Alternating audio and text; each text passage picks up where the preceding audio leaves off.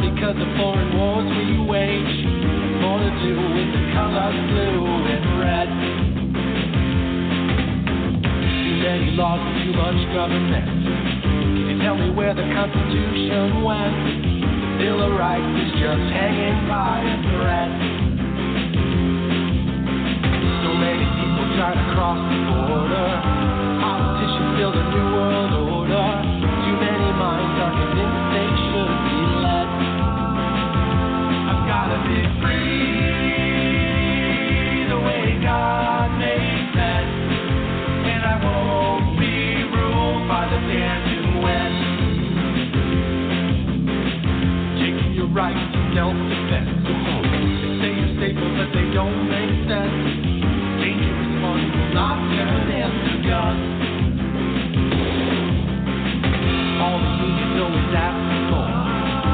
All we buy is made on foreign shores. Come a day when there'll be real hell to pay. I've gotta be free the way God made men, and I won't be ruled by the damn UN.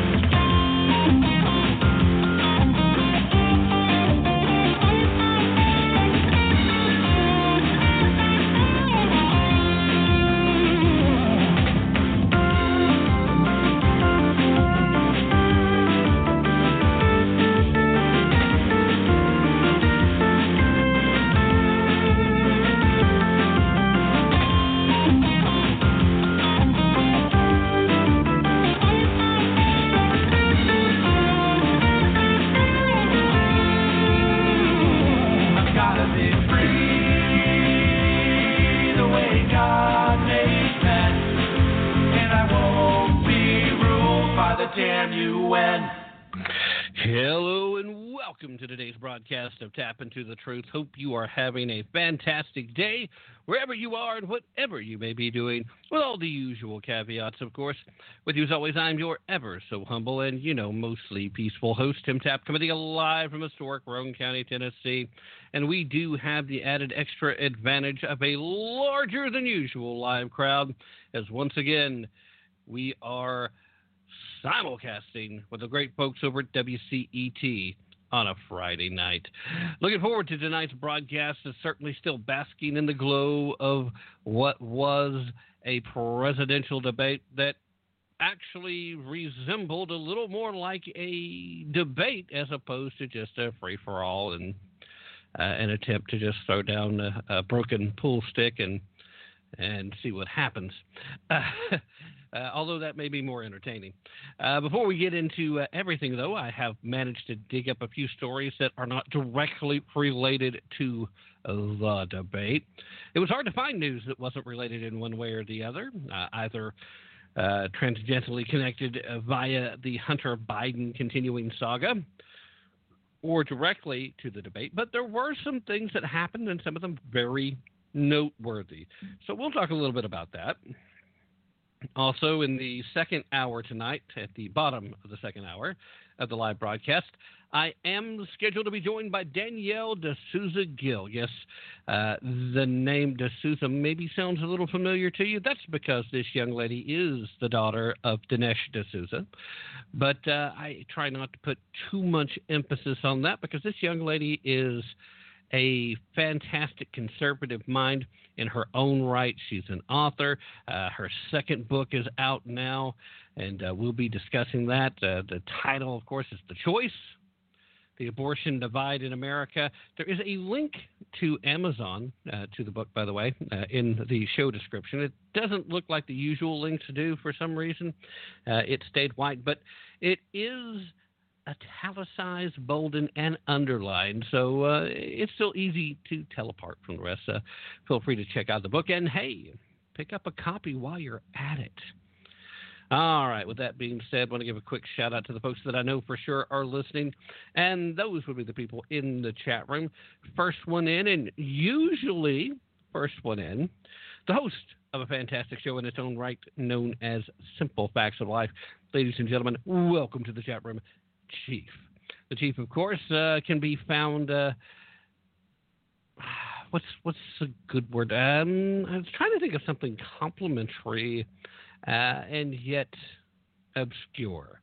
At any rate, Chief spends his time pointing out how current events are still easily relatable to some very simple facts of life. He does a great job of it. Also, I want to give a shout out to Bigfoot, who is in here as well. Bigfoot is, of course, a blogger extraordinaire. Don't believe me, don't take my word for it. Go see for yourself. You can find him at bigfootsplace.blogspot.com. I know I've mentioned that several times. Same thing with Chief, by the way. Don't take my word for it. Go see for yourself. You can go to blogtalkradio.com. Once you're on the homepage, you'll see a little search bar at the top. You can, if you so choose, probably be much easier getting you directly there, put in QMCUSN. You'd run that search, it'll take you straight to it. But if you're listening on the radio, driving around somewhere, and maybe you are listening to the rebroadcast on one of the great radio stations across the country that does that, maybe it's not convenient for you to sit there and type that in. So later on, when you're checking out Blog Talk Radio and you're like, okay, what was that? If you put in simple facts of life, you'll have to scroll down just a little, but you'll still find it, and it's pretty easy to remember. Okay, Friday. Whew, what a week. We had the Democrats try to play a little stunt in an effort to try and prevent a quorum on the committee vote to move Judge Amy Coney Barrett to the main floor for debate and then voting to become the next justice on the Supreme Court. They were playing their shenanigans. They were planning on doing a boycott, and they still kind of did. They had set up their boycott earlier.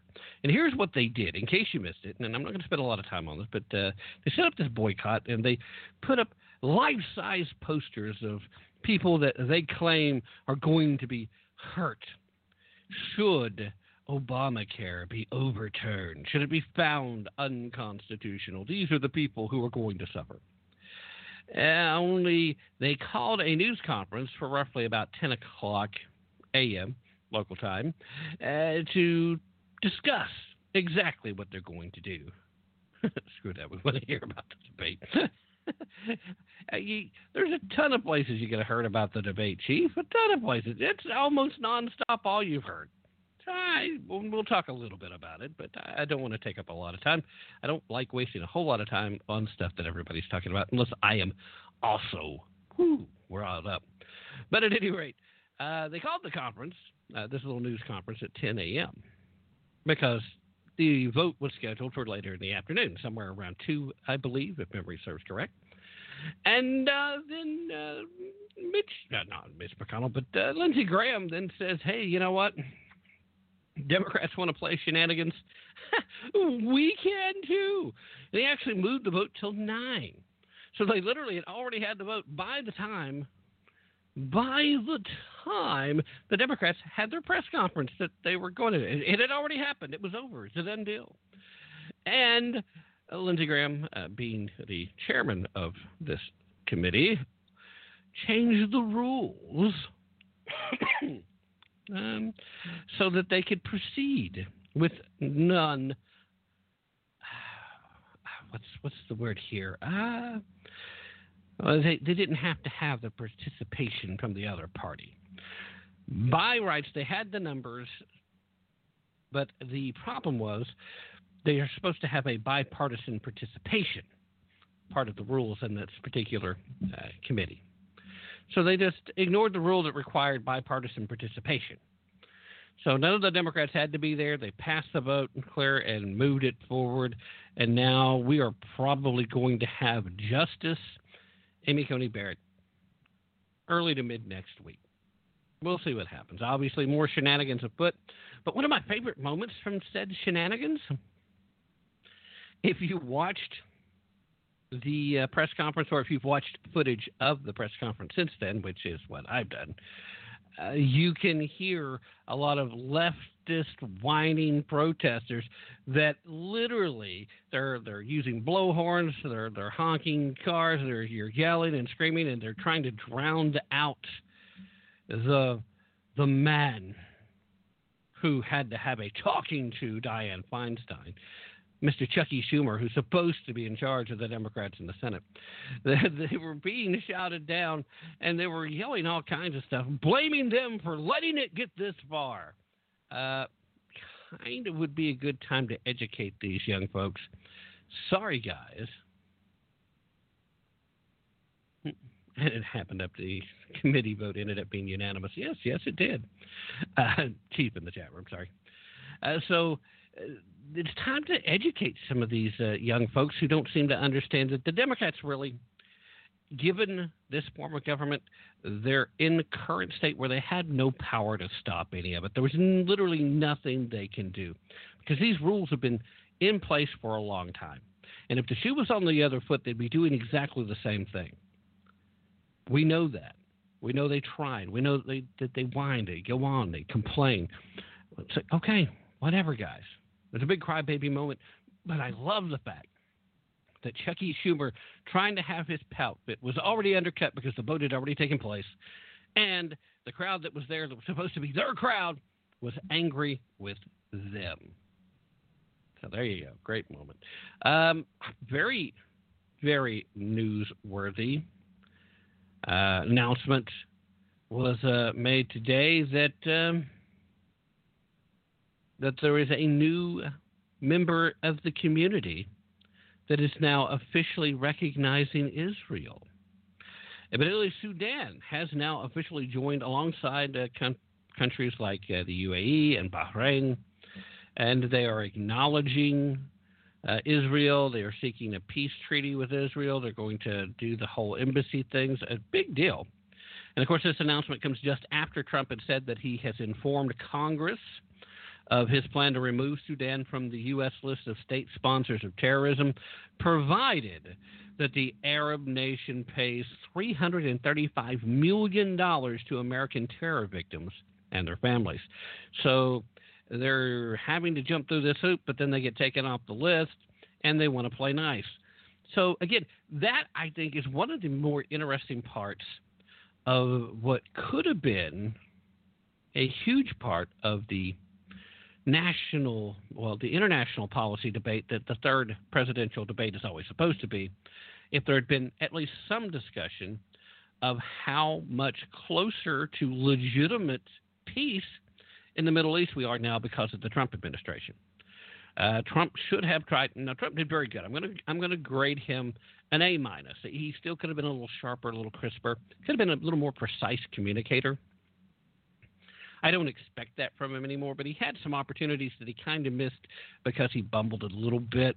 Not because he didn't have command of the facts, but because he was trying too hard to sound relatable, I think. I mean, I could be wrong on that, but that's the feeling I got. That's the vibe I got. Trump was trying to make the point home, and he made this point very well several times. Joe Biden is a typical politician.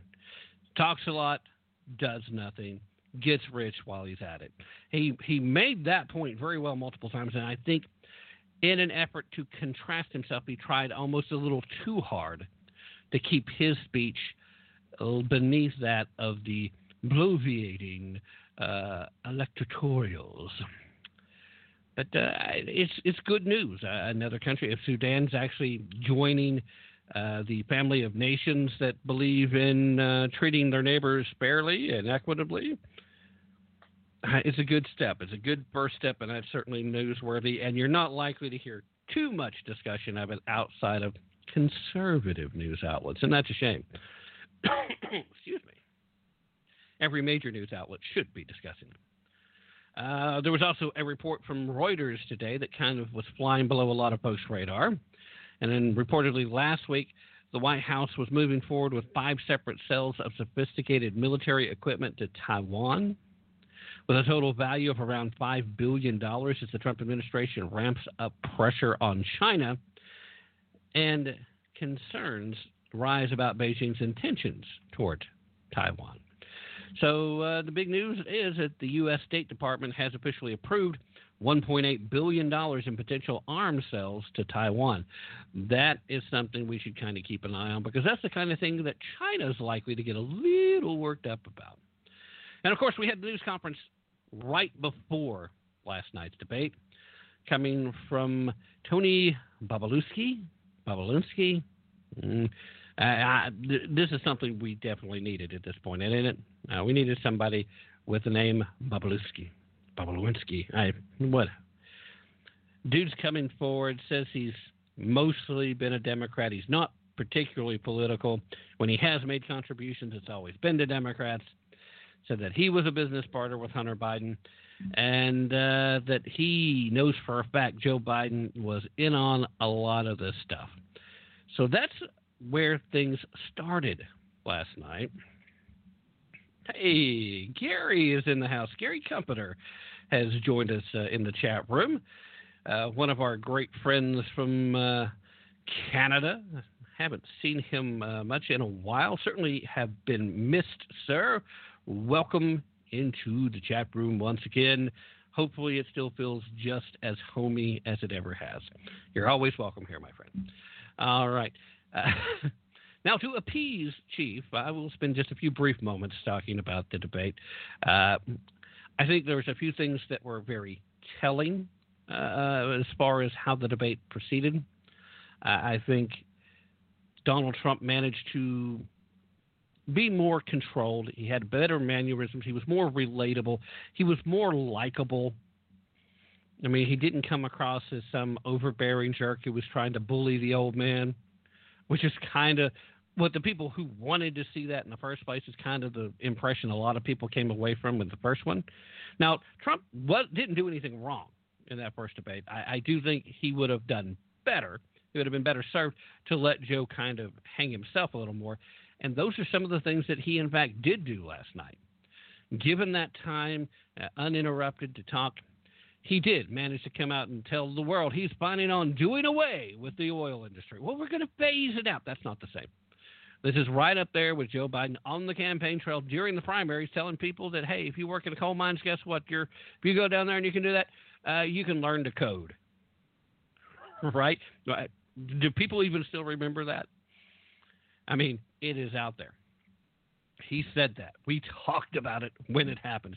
Yeah, well, great moment there, Joe. Of course, we were also talking Wednesday night with Ron Edwards about all the things that Joe Biden did just in the primaries alone that would have ended an ordinary campaign, which is what has led me to believe that much like the preordained Hillary Clinton campaign and nomination in the previous election cycle, Joe Biden was preordained. They wanted him because they know he's an empty vessel for them. They can control him. But the things that were clear from last night, picking back in the chat room real quick, Chief says, the opportunity that Trump missed was that he didn't ask Biden to go on the record that the information on the laptop was false. Well, he didn't phrase it quite like that, but yeah, it would have been good for him to say that. He did make a straight, flat denial of everything in regards to his involvement. And at the end of the day, a lot of what's on that laptop, based on what we've seen and heard to this point, is still mostly Hunter. Doesn't have a lot to do with Joe and doesn't really affect whether or not Joe should be president unless you're just going to make those moral judgments of how good of a moral example could you be if this is the fruit of your labor, so to speak. And I kind of think that that's almost always a unfair assessment. Yeah, you can tell a lot about how kids were raised sometimes, the job that the parents did. But I think we have all seen a family that goes through the type of tragedy that their family had went through that tend to fall apart. And, Joe Biden, I don't think ever fully mentally recovered from the loss of his first wife and his son then. And I don't think he ever came all the way back after Beau died.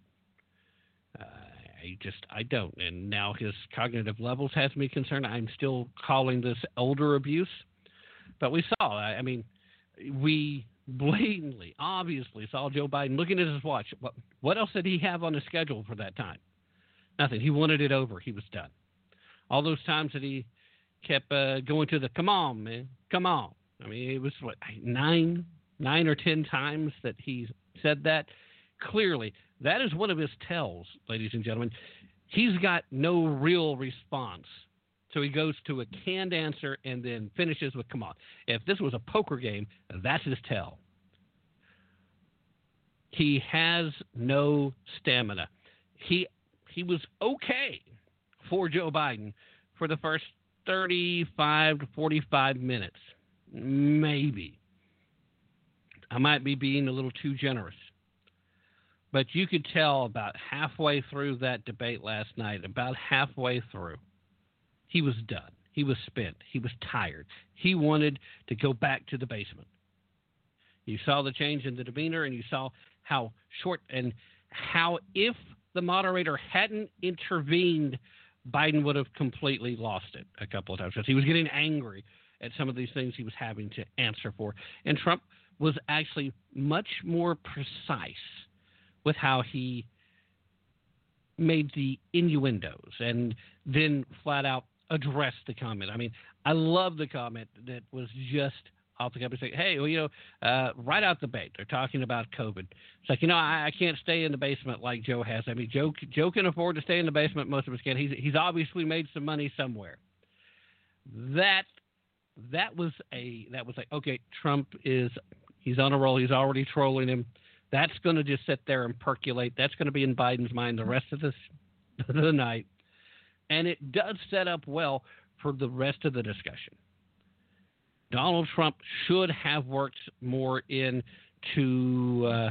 to this debate in regards to the accomplishments that he's had in the Middle East that earned him 3 separate nominations for a Nobel Peace Prize. He should have worked that in somewhere. I don't know how exactly, but he didn't necessarily have to stay on script. He did a good job of trying to give Joe Biden a chance to go on the record to clean that stuff up. He worked that in a nice spot. It worked well. He was more controlled. He was more tactical. And he did a fairly good job most of the night of responding to the untruths directed at him. And more importantly, he came across as the guy that he seemed to be in the first go-around back in 2016. So I think he did well. I think he became – I don't think a lot of minds were changed, but I do think some of those folks who were on the fence that maybe felt a little cringy after that first debate, the folks that are those white, suburban, college-educated women who just don't like Trump's abrasive personality. I think they were heavily turned back off again. But a lot of good points were made, and he managed to really pin home the fact that Joe Biden is Captain Lockdown, despite his denial. He managed to drive home the point, and hopefully folks in Pennsylvania were paying attention, that he wants to get rid of fracking, that he said it. Biden flat out denied it. The video is everywhere. Trump had literally played that video of him saying that there was no place for fracking in America, especially under a Biden administration. Trump played that video at a rally just the day before. They had it up on the website before midnight last night, as well they should have. And also, the one very unanswered question, almost the only time Joe Biden didn't tell a flat-out lie, was when they were talking about the illegal immigration. They kept trying to make the point about these 500-plus kids that have not been reunited with their parents as of yet. Loved Donald Trump asking Joe Biden, who built the cages, Joe? Who built the cages? Who built the cages? Joe, who built the cages? We know. You know. Bigfoot knows. Cajun knows. I know Gary knows. Chief knows. We all know. And I'm pretty sure that all you folks listening right now at WCET Radio and all you folks listening to the rebroadcast later, we all know who built those cages. That was Obama. Yeah, Chief in the chat room right now that said, note to self, if you're ever in a debate, never ask the other guy to play the video. Yeah, that was a very dumb move. But it was not the dumbest move of the evening, though. The dumbest move is after making the categorical denials that you never said you would do away with fracking, later admitting that you are going to move towards transitioning away from the oil industry. Translation, he has agreed to a whole bunch of Green New Deal BS that he thinks he can make happen. The only one who doesn't know is Sergeant Schultz. Once again, point well made, sir. Chief is lighting it up today. Obviously, it's Friday, and he's feeling fine, and that's good. And I hope you guys are, too. I'm going to go ahead and do the midway break. That's really about all I've got to say directly about the debate myself. Most of you guys, I know, saw it, and there's been a ton of coverage. If there's anything you missed, you literally can look anywhere for it. So I'm going to move on. Anybody in the chat room, if you still have more to say, anything you'd like to point out, feel free. And I don't mind revisiting any of the comments that you make. Be happy to do it if it's something that you really feel like it's being a discredit to the listeners that we haven't touched on it. But, I mean, again, Joe Biden proved that he is not physically or mentally prepared to do this job. He literally took 4 days off of campaigning to rest up and be ready, and still could only manage about 32 to 35 minutes of debate time before he needed to slip back in his slippers and go take a nap. If that's who you think is prepared to be the next president of the United States, you got no business voting, period. And if you happen to work in a state where fracking or the oil industry is a major economic driver, if you think the shutdowns were bad, go ahead and vote Biden, Harris, and see how bad things get. Because even after the country opens back up, after your state opens back up, if you don't have those dollars still moving through, you're still shut down. All right, so let's do the Edwards Notebook, the Songs and Stories for Soldiers and Veterans tip of the day. Probably a WCET spot or two. You know, I like to do that since we are on live with them and all. And, we'll get back at it on the other side. You guys don't go anywhere, please. I'll be right back after this brief break.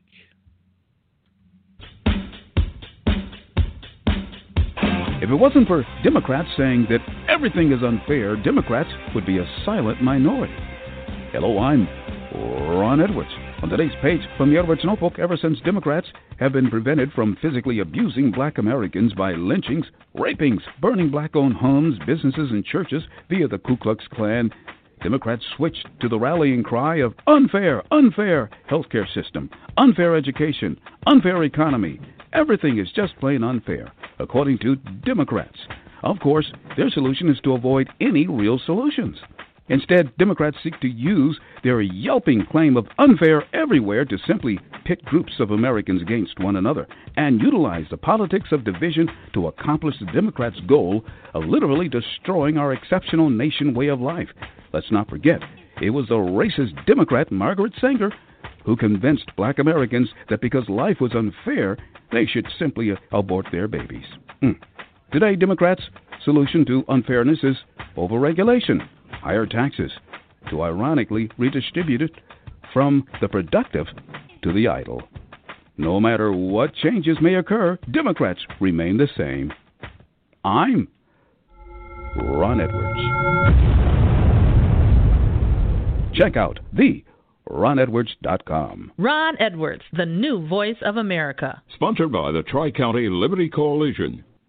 Welcome, I'm Dan Perkins with your Songs and Stories for Soldiers, Veterans Tip of the Day. Many veterans have been in the hospital throughout the pandemic without the ability to see family or loved ones. As a result, depression is on the rise. Here's your Veterans Tip of the Day. Go to songsandstoriesforsoldiers.us and click on the Donate button to contribute an MP3 system to a veteran. You can help fight depression. Go to songsandstoriesforsoldiers.us. This has been your Veterans Tip of the Day.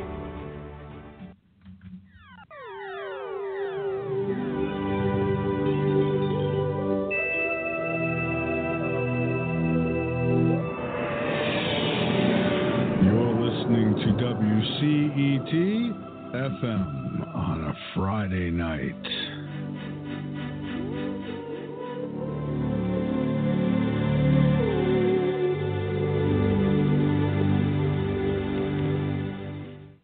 Become a WCET Late Nighter today. What is a late nighter, you ask?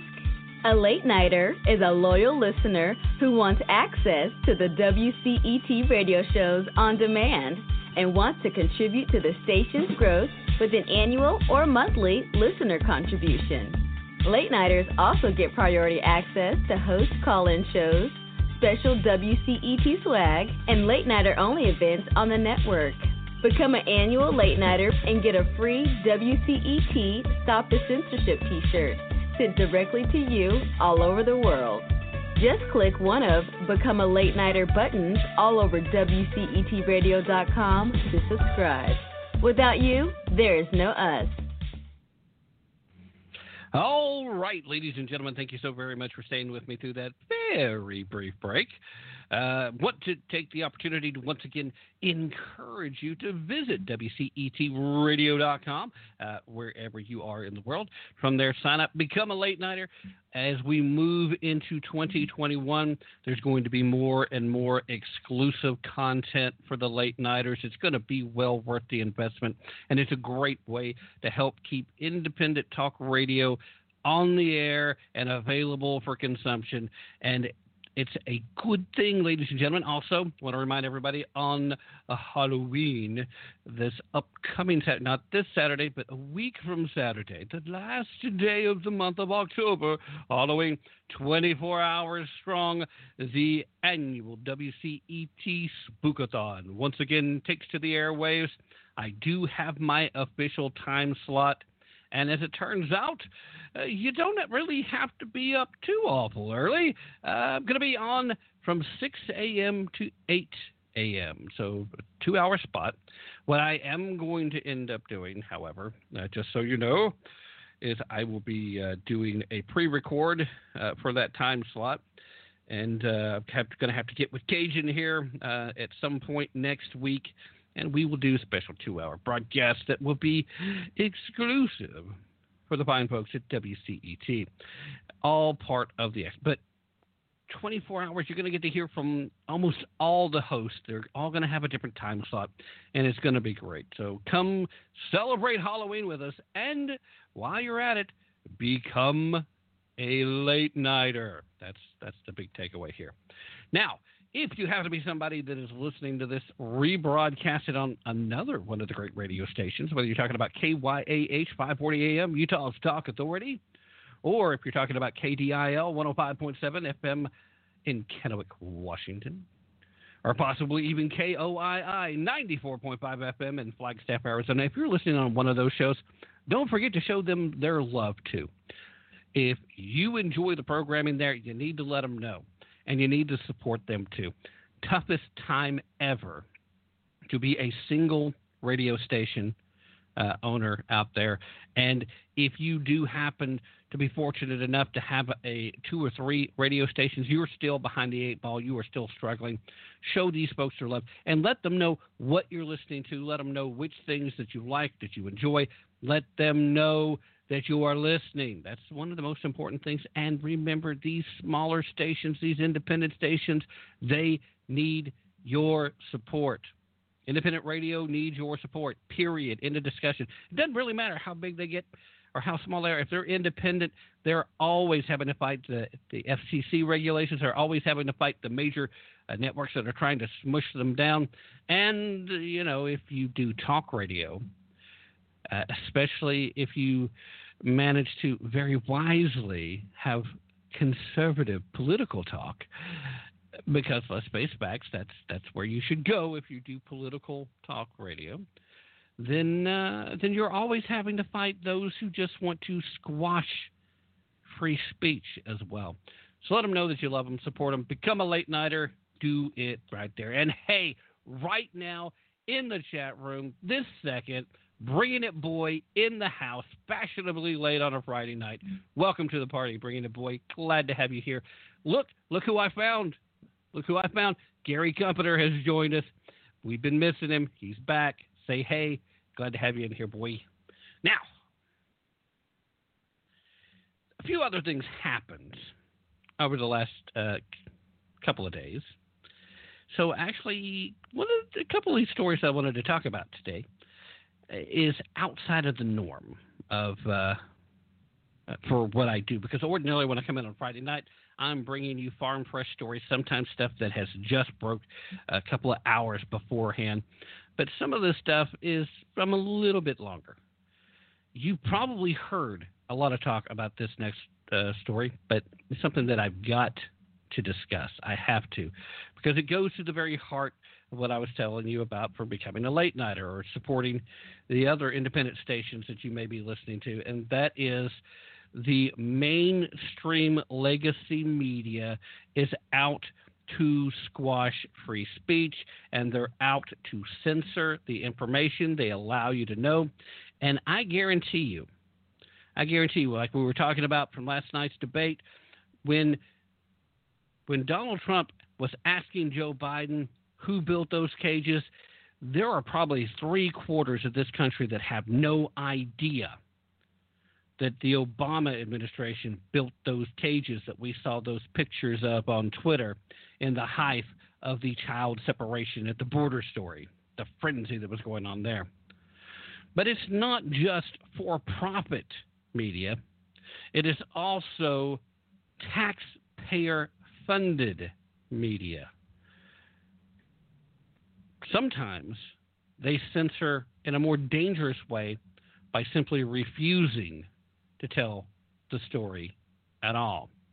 NPR is up to that right now. In fact, NPR managing editor Terence Samuels acknowledged this past week, on Thursday, if I'm not mistaken, that the news outlet has not been reporting on the Hunter Biden laptop story because the editorial staff there doesn't want to, quote, waste readers' time on what they consider pure distractions. Now, how do you like that? What they believe is pure distractions. They don't want to waste your time. So they have decided for you that you don't need to know. Now, that's very different than like what I do. I have a limited amount of time to put together 2 hours worth of content, less than that really when I have guests on. And I try to go through and find some stuff that maybe isn't getting the same level of coverage. And by the time I give you the information that's out there and then turn around and add my opinion to it, I rarely have time to get to more than 3 or 4 stories. And sometimes I'm hard-pressed to get off just one when I really get on a roll. These people have the time. They're simply choosing to ignore this story, and that's their excuse. This is just a distraction. This is simply something that we shouldn't bother wasting our time with, is what they're really saying. So NPR Samuels explained to the readers that the Hunter Biden laptop story is a waste of their time, and they don't need to look into it. So, we don't even need to bother. There's nothing there. It's just people picking on Hunter. Poor kid. He lost his mom. He's lost his brothers. His dad's going senile. Oh, we're not supposed to say that part out loud. Just a terrible kid. He's had a rough go of it. Why are you just picking on him? Nothing to see here. Just move along. Samuels said, and I quote, "We don't want to waste our time on stories that are not really stories. And we don't want to waste the listeners' and readers' time on stories that are just pure distractions. And quite frankly, that's where we ended up. This was a politically driven event, and we decided to treat it that way." Well, hey, guys, there's lots of politically driven events that aren't just distraction. There's lots of politically driven events that it's kind of the whole purpose of media to talk about. Media in this country, when you talk about the standards of what journalism is supposed to be, with the expectations of what journalism claims to be, you're supposed to be out here being the guardian for the people, protecting them from the overbearing, silent efforts of both big government and big business. You're supposed to stand against the corporate greed of the major corporations, but you're also supposed to be standing against the deceit and corruption of the politicians. And that's supposed to be true regardless of what letter is at the end of their name. What you're doing is actively preventing people that go to you as a trusted news source. Now, heaven help us, that anybody is left that's still doing this. I personally think that NPR is making the strongest case yet why they should no longer get taxpayer funds. And as we all know, without taxpayer dollars, there is no NPR. But when you decide to simply say, this is a major story that could potentially point to corruption of Joe Biden. And again, that case hasn't been solidly made yet. I based on everything that keeps happening, it looks more and more like Joe's been lying from the beginning. It looks more and more like there's a potential that Joe was well aware and was happy to lend his name to making lots and lots of money from foreign countries, especially when he was the vice president of the United States, especially when he was actually the administration's lead guy for policy regarding these particular nations. It's just strange coincidences, I'm sure. But there was once upon a time, and I'm not talking about some fantasy fairy tale now. I'm talking about the actual world of American politics, and I think we saw this through European politics. I think Gary would agree this once existed in Canadian politics as well. Once upon a time, there was this notion that the appearance of impropriety was enough for people to acknowledge they should not be involved in high-level stuff. It's like, look, if it even just looks like I could be compromised, then maybe I shouldn't be in this position. There's a lot to be said for that because, unfortunately, we live in a time where major media outlets are more than happy to bury their heads in the sand if it's their guy.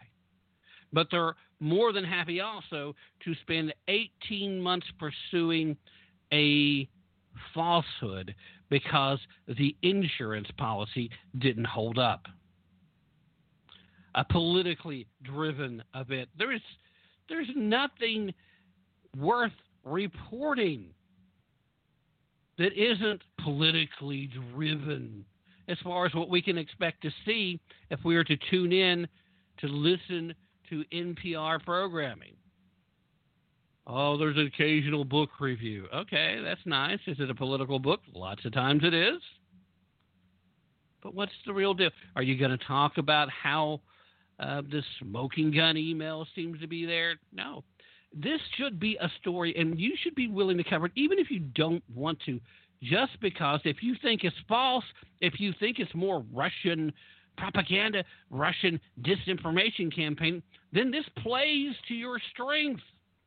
This actually helps you to revive the Russia story, which is what some of you guys are running with anyway. So why not do that? If you think it's fake, if you think it's false, then you go ahead and report it and say, here's what the deal is. Here's what they're trying to do now. And look, Rudy Giuliani's falling for it, and he's taking Trump with him. How sad. If that's what you really thought it was, that's what you would be doing. You got some folks currently holding office and a few folks here and there scattered amongst the media, particularly in places like MSNBC that no longer even pretends to be news media. Hey, we are opinion. Fine. They at least admit it, so I'm going to give them a little more credibility these days. They're a little more honest about that than they used to be. If you've got this situation, you have to report it. You have to look at how the campaign's handling it. If nothing else, you look at your candidate and see how well he can handle the first real issue that comes up when he gets tested by a foreign power. When was the last time we had somebody take office and they weren't tested within the first couple of months? It's been a while, right? I mean, I think maybe Reagan was like the opposite of that.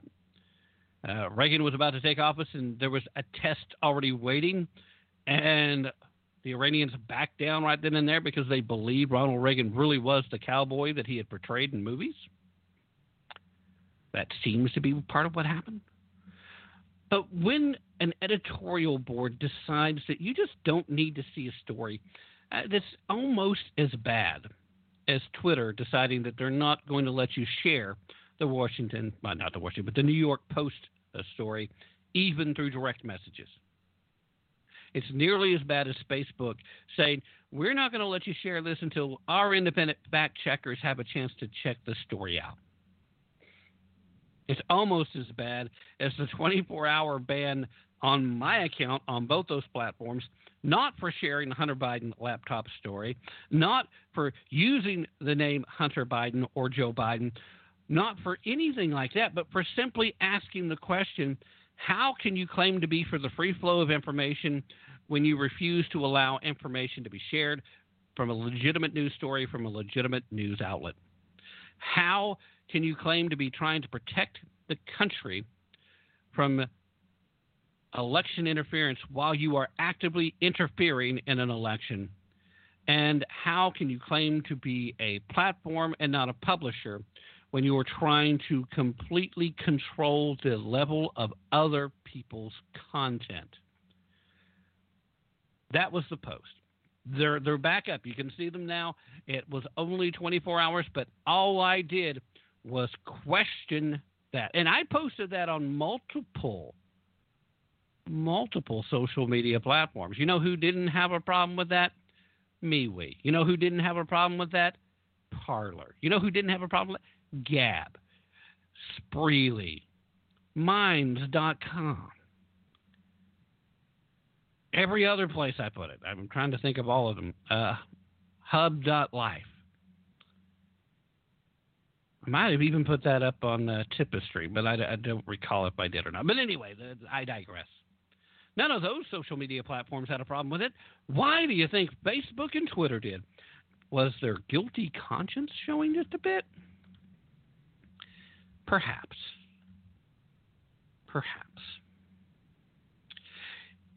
It never ceases to amaze me, though, the lengths that these people will go to try and protect their guy. It never ceases to amaze me either, the lengths that people will go through in mental gymnastics to try to prevent from seeing the truth. I don't want this to be true, so I'm not going to let it be true. Period.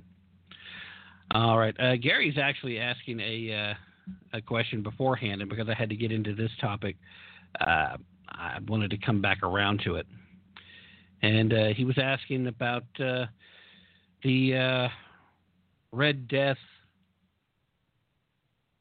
Wuhan bat stew flu epidemic.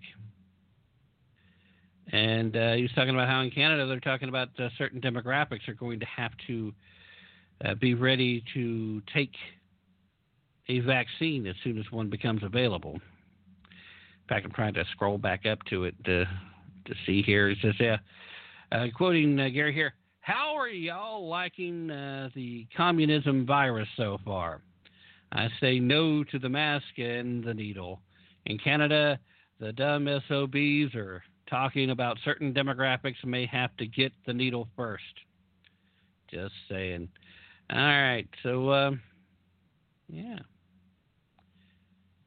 Of course, Crazy Cajun made the statement that the only needle that he'll ever take now is when he's on his death. There's room for shooting somebody. So basically, they're going to have to force it on him. Chief says that his eye on the left, blue check mark guy, had this take on Hunter's laptop saying, quote, we have better verification that the information is false than the FBI. The New York Times and Washington Post said so.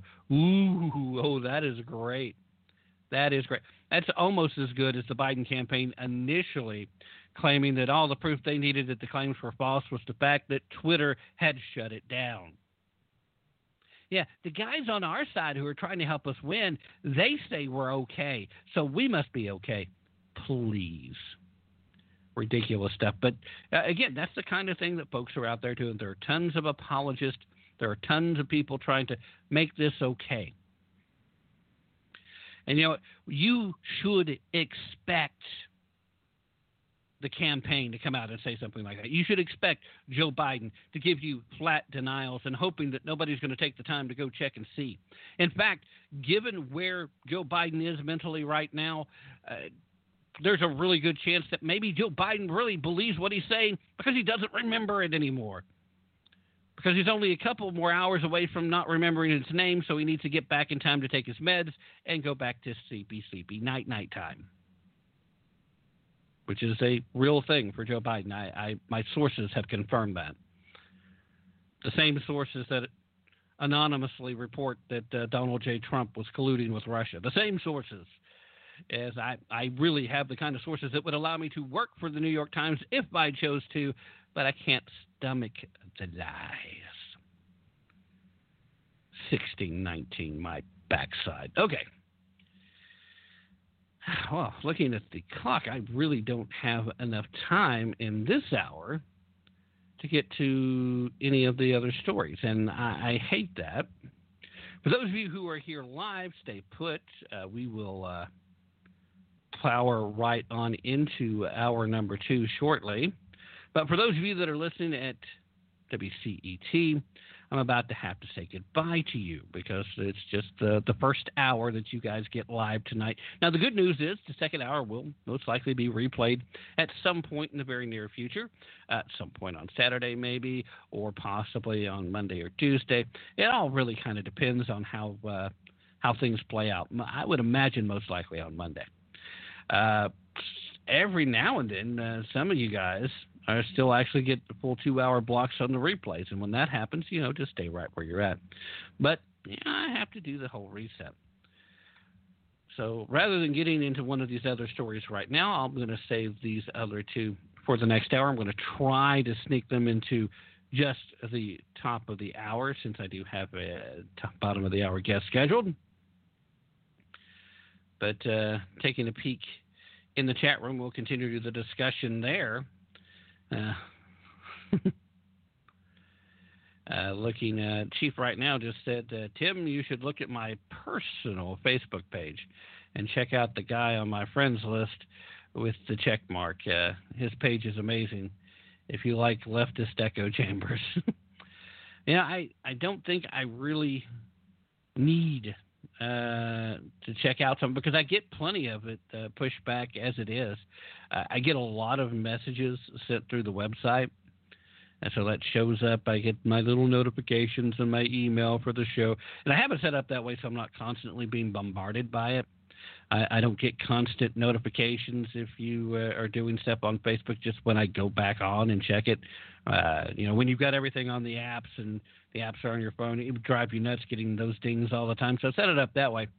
But I get all kinds of nasty which is really weird that all of them come from that homepage. I got a little section down near the bottom in case you also want to send me a message. You can go to Tap Into the Truth. That's TAPP intothetruth.com. And down near the bottom of the homepage, there's a little section that you can just send me a message. Now, I get all kinds of messages there. And lots of times there's pushback, something that I've said every now and then. I find it kind of fun and somewhat amazing that every now and then the messages are for a show from like 2015. Somebody took the time to dig that far back. Maybe they came across a word search or came across a guest name or something that they were looking for, whatever it may be. But, I get plenty of leftist echo chamber pushback. I purposely avoid Twitter for that reason. I post stuff and I get out of Dodge. I'm kind of like a Twitter sniper. Just boom, boom, I'm there, bang, bang. There's what I'm posting, boom, I'm gone. I come back just to make sure, and I get very little interaction because of that, and that's okay with me. But it does seem to be the place where kingmakers are made. If I really wanted to be a blue check mark, if I really wanted to become a media celebrity, a big time guy, I would probably need to spend more time there and actually engage and be a little smart. And I can be as snarky as anybody. So I would be at home there. Chief says that he never comments on his page lest he block me. and that's fine, too. That way it's kind of like being undercover, and that's good. But, if you really want to make it in media as some type of pundit, you either have to get a bajillion subscribers on YouTube, or you have to get that blue check mark and engage with both the fan base and those who would drag you into the street and have you shot because you dare to challenge them. But at the end of the day, I ain't got time for that. I literally work a full-time job in food manufacturing. I still have a family where I've got one daughter still living at home, and I just have a relatively new grandchild, and it's a time where we're about to transition where I'm going to not have to have quite so much time filled up by mandatory family stuff, but I'm still busy there too. And beyond that, I'm still writing content for multiple websites, and most recently a few pieces that have been picked up by multiple outlets, in particular Conservative Daily Briefing. Chief saying that this guy is an editor-in-chief of a Silicon Valley tech publication. Well, then I guess we should expect that he should be like that. That's just to fit in. He may not actually believe that stuff. He may just be trying to not get booted out. Hey, guys, I'm one of you, see? Cancel culture being what it is.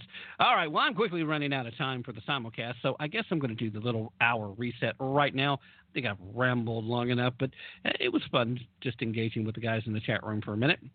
In the meanwhile, I want to remind you who I am saying goodbye to right now. Remember, don't take my word for it. Definitely don't take their word for it. Be prepared to put in some effort, and more importantly, to use your brain if you really want to tap into the truth. In the meanwhile, stay healthy, stay safe, and be smart, even if that means going against your nature. For those of you that are here live at BTR, I'll be right back after this break. And for those of you listening live at WCET, bye for now, but tune back in again soon. I am out.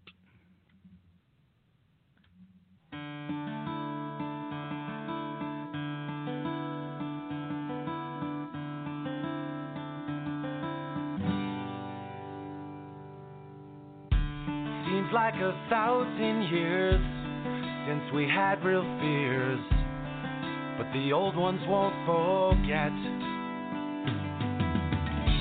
These broken levee walls had a few close calls, but they haven't fallen yet. And you know the rain's coming, the rain's coming, all your days and all your nights. It brings a storm on you when the sun beats down and it bakes the ground and you watch the rich land die. Such a vicious drought, even hope's in doubt, but there are no clouds in the sky. But you know the rain's coming, the rain all your days and all your nights. It brings a storm on you when you feel the first drop fall. When it kisses your skin, the storm will begin to bring with it promise of change. When you hear the thunder roll, the lightning's begun, the flood will soon come to wash out the things that remain.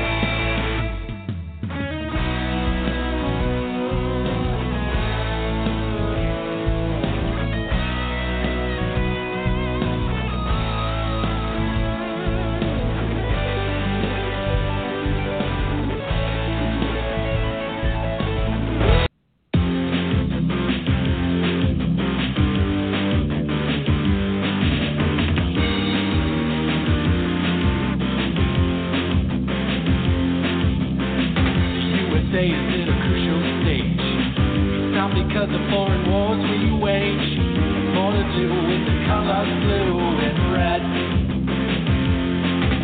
Too many laws and too much government. Can you tell me where the Constitution went? The Bill of Rights is just hanging by a thread. So many people try to cross the border. Politicians build a new world order. Too many minds are convinced they should be led. I've gotta be free the way God made sense, and I won't be ruled by the damn UN. Taking your rights to self-defense. They say you're safer, but they don't make sense. Dangerous ones will not turn into guns. All the unions always ask for more. All we buy is made on foreign shores. Come a day when there'll be real hell to pay. I've gotta be free the way God made sense, and I won't be ruled by the damn UN.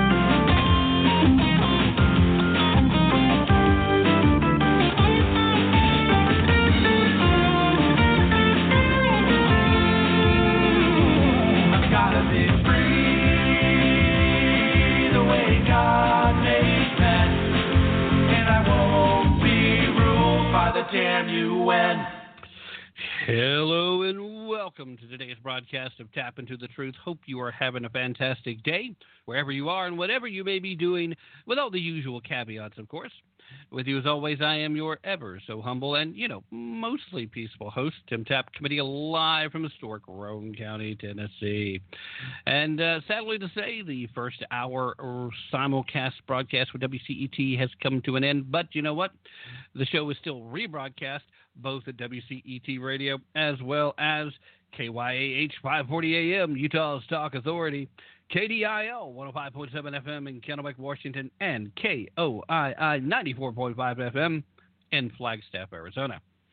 So, you guys are still getting to hear this, just not when it happens. So, for your benefit, and it's really just your benefit because the folks that are here live, they're still in the chat room right now. They know what time it is. The folks that are listening to the podcast, they had a chance to hear in hour number one. They know when this was done, but you may not know. So, for your benefit, time of the live broadcast is Friday night. It is October 23rd. It is 2020, and it's a few brief moments after 8 p.m. Eastern. And I'm getting kind of a full house in the chat room. Most crowded it's been in a while, hanging out with me live. So a quick shout-out to all these fine folks. Thank you for being here. We've got blogger extraordinaire Bigfoot. Check out his stuff at bigfootsplace.blogspot.com. We got Bringing It Boy in the house, which also usually means that Suzette of Suzette Live is somewhere nearby as well. So shout out to you guys. Hope things in California don't have you down. We got Crazy Cajun hanging with us. He was making sure that first hour simulcast went off without a hitch, and now he's here making sure that the recording for rebroadcast purposes is at optimal audio. We've got Gary Comforter, our friend from Canada, who just doesn't have the time to get in here and spend with us as much as we would like for him to, but he's busy. He's out there fighting on the front lines, trying to help bring a little semblance of liberty and independence back to the fine folks living in Canada. Just popping in here just a moment ago, we got New Orleans Wake Up. He is one of our resident left-leaning folks who likes to pop in from time to time. Sometimes he's friendly, sometimes he's stirring the pot, sometimes he's just flat out New Orleans, and that's about all you can say about him. Either way, he's usually fun to have around, and happy to see you here. Hang around with us, have a little fun with us on a Friday, sir.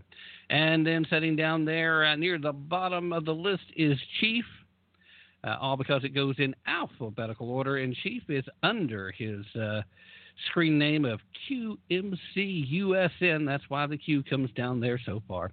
Chief, of course, is the host of a great show in his own right called Simple Facts of Life. Best way to find him if you are so inclined, and I highly recommend you do check it out, to go to blogtalkradio.com. Once you're there, you'll see a little search bar at the top of the home page. Once you've landed there, you can put in QMCUSN, and that will take you directly there. Or if you're driving around right now listening on one of these radio stations, and it's not exactly a good idea for you to stop what you're doing and start typing stuff into to your browser bar there, then wait till you get home. Then if you can't remember what it was, put in Simple Facts of Life. That's pretty easy to remember. You'll have to scroll down a little bit, but you'll find him. You can join him live on Tuesdays starting at 6 p.m. Eastern. You, of course, can adjust to your time zone accordingly. Or you can just listen to a lot of great programs he has in the archives. All right. So since I got to try to get to a couple of stories that I wanted to get to before tonight's guest is slated to join me, I'm going to forego the usual shout-outs to other hosts who are of noteworthiness, who are not currently with us. But since technically I haven't really mentioned Suzette, other than to say that she is probably nearby listening, then I want to make sure that you can go check out Suzette live. You want to go over to Spreaker.com and then look for the Ideas Are Bulletproof Network, and you will find her show there. Now, let's get on to this. First and foremost, it was really hard to find news on most media outlets that wasn't related to either the debate or to Hunter Biden. And, of course, that's where a lot of people want to talk right now. It's very juicy. It's very salacious. And people, of course, want to enjoy that. Now, we did talk about in the first hour the announcement that now it looks like the Sudan is going to officially recognize Israel. They're going to enter into this same peace accords that is ongoing with Bahrain and the United Arab Emirates and others. There was also another bit of news that a lot of people just haven't mentioned.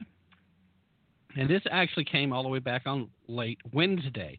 I've seen a blurb here and there, heard somebody talk about it, but nobody's really given it the time that it probably deserves.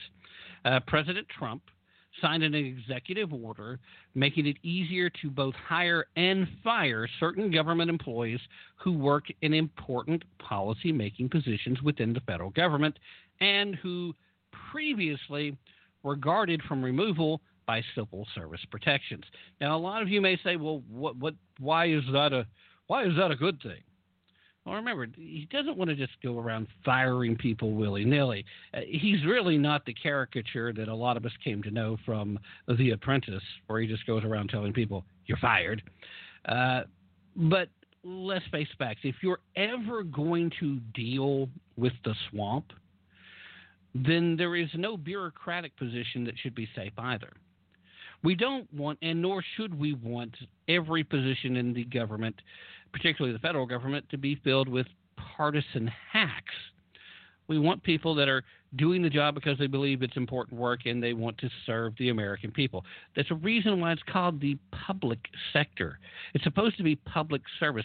Everybody from the elected officials all the way down to the janitor working at the local DMV, every one of these positions is supposed to be about public service. You know, you're not supposed to be head of the IRS because they want you to go after political opponents. You're not supposed to be the head of the FBI because they want you to target this person but exonerate this person. You're supposed to be doing a job that's supposed to exist outside of politics but is necessary and is part of the government. That's the dream. And the fact that I still believe it's even possible for that to occur does make me a bit of a, I don't know, I've been called a Pollyanna. That's not really a Pollyanna kind of viewpoint, but perhaps I'm still a bit of an idealist or not a realist, as I've been occurred. But at any rate, Some people, of course, see this as a bad thing. Because oh no, now you're going to be able to fire people that you probably shouldn't be able to fire. Who should not be fireable working for the federal government? Seriously, who should not be fireable?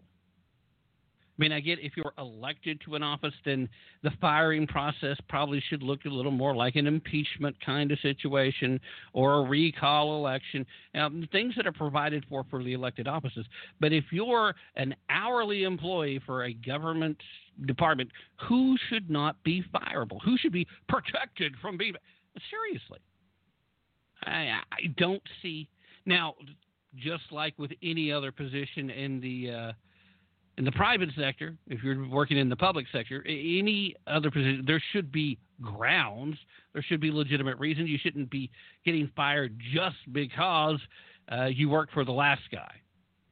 All right? I mean, I'm on board with that. I don't like the idea of just coming in and saying, oh, well, you've worked very well here at the DMV for 14 months, but we have a new governor of the state now, so you got to – I don't like that. Now, that's just a example that has nothing to do with the federal government, but you get the gist. Now, the details here for this particular story is the fact that under this particular executive order, which creates a new classification for federal employees, it's called Schedule F, federal agencies will have more flexibility to hire and fire employees in confidential policy determining, policy making, or policy advocating positions who perform poorly. All right, so in other words, you got to be actually doing the job. That seems reasonable to me, but then I'm still the same guy that's saying that nobody should be unfireable. So, maybe if I had one of these jobs, my opinion would be a little different. One of Chief's simple facts of life, if you will. Employees in these positions are normally not subjected to change as a result of a presidential transition. Ordinarily, they're not particularly subjected to very much as far as the transition. It's part of the bureaucracy. By definition, this is if you put certain people that are going to be political operatives instead of just doing policy work for the current administration, then you are, by definition, what we've been calling for a little while now, the deep state or a swamp dweller, depending on how far you want to take the vernacular. So you're talking about people that consequentially are able to make and design policy details and rules with little or no public accountability. And that's where people like me come on board and say, we support this. Nobody who works in our federal government should be in a position to affect policy in any way and not be accountable to the people. If you're not accountable to the people, you have no business in the job for this government. We're the sovereigns of the country. We hire folks to go do the people's work. That's the idea. It's an idea that still is hard to get to sink into the minds of a lot of these folks, particularly the political elitists, because, hey, they like being there. According to this report, the order is intended to address what Donald Trump's administration has said is a concern about the growth of the federal bureaucracy and about an increasing willingness by Congress to delegate policymaking authority to executive branch agencies. Also a legitimate concern. And, hey,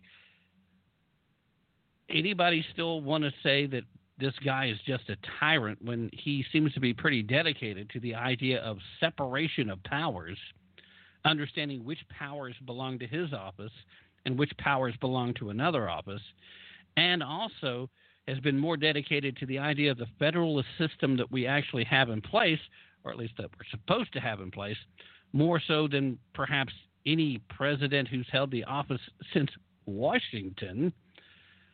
I have a hard time seeing where anybody's still garnering any kind of traction when they claim Donald Trump's some kind of tyrant. He's anything but. He's been the exact opposite.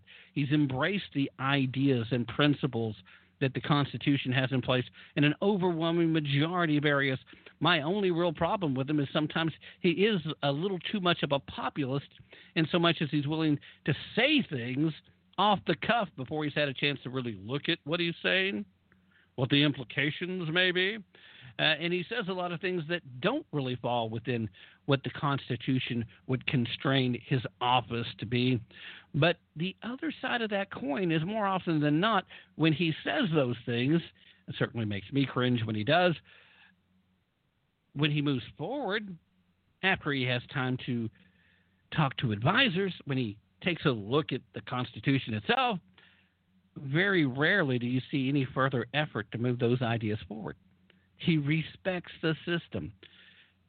Now, sometimes it's hard to cut through all of the bravado and rhetoric. I mean, Donald Trump is a master of rhetoric. And I still come back to the fact that he's not an extremely precise communicator. Those are his greatest sins. I know there are others on the we don't like Trump side that don't see that for what it is.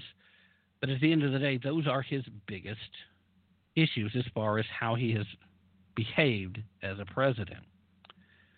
But we're talking about, in this executive order, an effort to make it more answerable and to avoid these people being able to be put in position by people for political purposes, as opposed to simply selecting the best people to do the job of pursuing the policies of the current administration. And when you do, in fact, have Congress doing the craziest thing ever, and we've commented about this several times, but Congress continues to just advocate its responsibilities. When are we ever going to get another budget passed? Ever? I think we're past the age of actual budgets. Nobody seems to be in the mood to try and bring those back either. The federal government should be operating with a budget. So they've completely ignored that responsibility. They only seem to want to use whatever constitutional responsibilities have been laid out to them when they can use it for political purposes against a rival. And that's shameful. The EPA should not have the power that it has. It is a government agency. It's not a law-making body. But if they pass a regulation, Congress just kind of greenlights it and says, well, yeah, it's a regulation. It's the law. And they're happy with it until somebody like Donald Trump starts appointing people they don't like to run the EPA. Then all of a sudden it's a problem. Oh, you put a coal guy. Anyway, in a statement that was released along with the order, the White House noted that previously removing career federal employees who performed poorly, even from critical positions, was time-consuming and difficult, typically taking between 6 months to a year. So as part of an effort to hold America's bureaucratic officials accountable, the order states that agencies need the flexibility to expeditiously remove poorer performing employees from these positions without facing extensive delays or litigation. Federal agencies heads now have until January 20th of 2021 to determine which staff positions they will move into Schedule F designations. So, that's kind of a big deal. And first of all, I like it myself. I'm a fan of this move. I don't know that these folks are really doing what they should be. What is going on? I was trying to peek back into the chat room, and now my chat has went wonky. I see that folks are still there, but it's trying to bump me into like a private chat with people who are not in the chat room. That is very weird. All right, let's see if I can just reset the page here. We'll do a refresh and see if that works. So bear with me for just a second, guys. Sorry. Is that going to work? And Oh, great. Well, it's just not even going to show me a chat room. I may be actually having to log back in. Okay, that's better.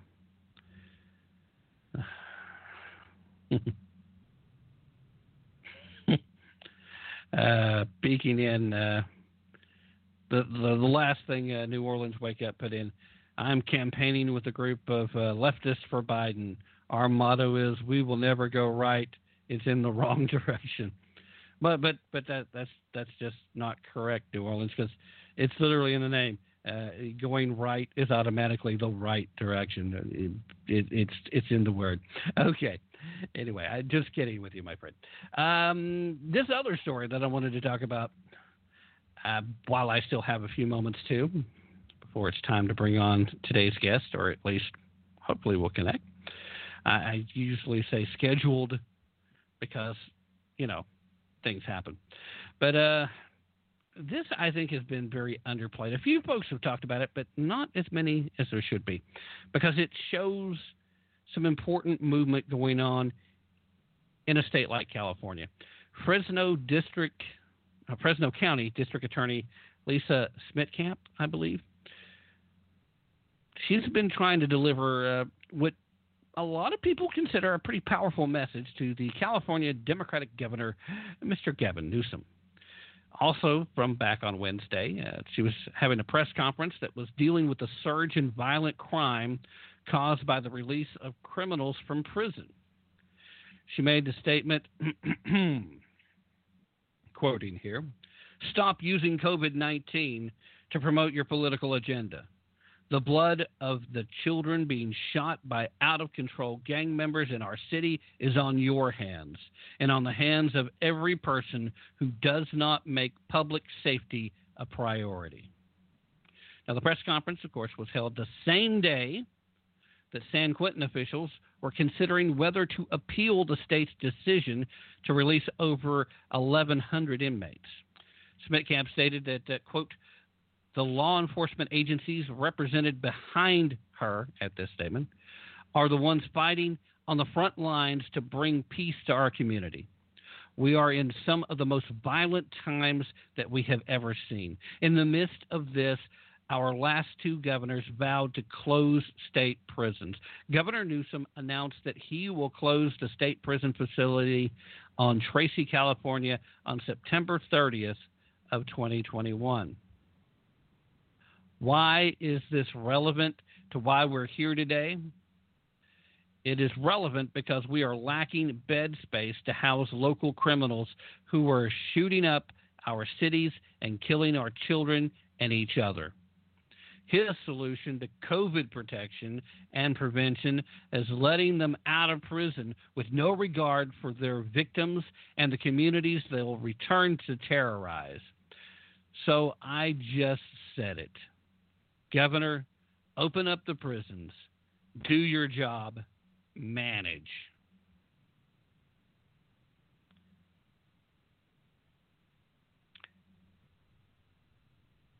Most times, this would be considered a pretty blunt, pretty powerful message.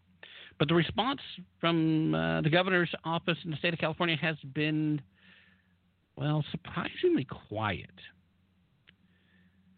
It's not surprising that they don't want to stand up and defend the policy, because when you frame it in the context of you're putting dangerous people who are removed from these at-risk communities for a reason, and you're putting them out there because they don't want to quarantine them in a prison, it seems to me like they're already quarantined. It seems to me like that's a good place to keep them, that by rights they should have been fairly safe there to begin with from COVID. And then if COVID was brought in, it's because somebody wasn't following the other protocols that should have been in place. And I'm not saying that just because you're in prison, you deserve to get the COVID and die, because most people that get COVID don't die. Now, that's no relief to the folks who do become very sick, and even more so for those that do. And again, I continue to say that because I don't want to sound like, oh, well, just because 99 people out of 100 are okay, that doesn't mean we should just pretend like that every 100 people, if one's pulled out, that doesn't equal lots and lots of people. Nah, it's not like that. Most people are in prison for a reason. And the bottom line here is, if you've got nonviolent criminals and you can work something out, then, hey, do that. But her point is manage. do the job that you asked for. Why not? Why would you not do the job? It's when you're doing it right, it's a thankless job. When you're doing it right, you're going to have people on both political persuasions upset at you for part of the time, because doing the job right means doing the things that make the most sense, and unfortunately, that's never going to make everybody happy all the time. And it's okay to have an idea about how to go about it, and it's okay to try new things when the old things haven't worked. But it's also okay to decide that if you tried something new and it's not working as well as what you were doing before, it's okay to go back to what you were doing before till you can come up with another plan. That's part of the job. The job you asked for, the job you begged for, the job you begged people for money so you could keep begging for the job. When a county district attorney is addressing the governor of their state in regards to public safety, that should raise eyebrows across the country, but this has barely gotten a peep to the majority of media. Opening up the jails, opening up the prisons, probably not a good idea if you're not very selective about who you're letting out. If you've got somebody that was in there for tax fraud and they haven't done anything violent since they've been in prison, and heaven help them how long they're going to survive if that's the case, okay, you probably can work something out with getting them out of the jail if you feel like that's really what has to be done. But murderers, rapists, Bill Clinton supporters, people who are dangerous to society, they should not be allowed to be a threat. All right, guys. Time for the mid-hour break. You guys stay with me. We're going to do an Edwards Notebook and Songs and Stories for Veterans Tip of the Day. Probably another promo for WCET. And, we'll hopefully have our scheduled guest on the other side of that. So you guys stay where you're at. We will be right back.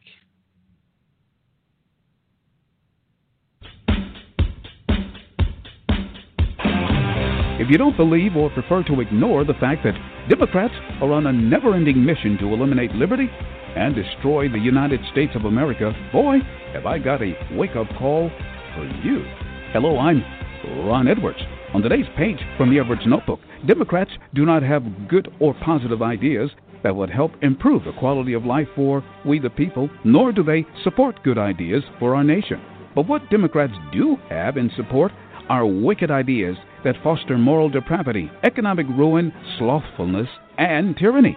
Since the days of slavery, Democrats have fought to enact any type of oppression their heroes like John Dewey, Karl Marx, Joseph Stalin, Iranian dictators, etc. would support. Ever since physical slavery of black Americans was abolished, Democrats have tried to use their political clout to oppress Americans in general. Today, Democrat officials like Mayor de Blah Blah of New York City and New York Governor Cuomo are pleased with non-mask-wearing throngs of rioters who burn and loot businesses while threatening to shut down churches and synagogues, but not mosques. The good news is that despite the slanted polls, Democrats shall lose on November 3rd, and America will be spared an early death. I'm Ron Edwards. Check out theronedwards.com. Sponsored by the Tri-County Liberty Coalition. Welcome, I'm Dan Perkins with your songs and stories for soldiers, veterans, tip of the day. Many veterans have been in the hospital throughout the pandemic without the ability to see family or loved ones. As a result, depression is on the rise. Here's your veterans tip of the day. Go to songsandstoriesforsoldiers.us and click on the donate button to contribute an MP3 system to a veteran. You can help fight depression. Go to songsandstoriesforsoldiers.us. This has been your veterans tip of the day. Hello, Americans. Tim Tapp here again for the Tap Into the Truth Voter Apathy Project. Are you someone that believes that taking guns away from law-abiding citizens makes America safer? Do you believe that fewer police in the communities that are suffering from the highest rates of crime is a good idea? Do you believe that Hollywood celebrities are so much smarter than the rest of us that we should listen to what they have to say and live our lives the way they want us to? Then congratulations, you've got what it takes to be part of the Voter Apathy Project. You've already demonstrated that you don't care enough to understand why the framers created the Second Amendment in the first place.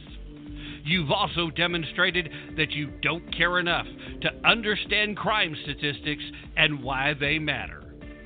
And you've also demonstrated that you're simply not willing to think for yourself.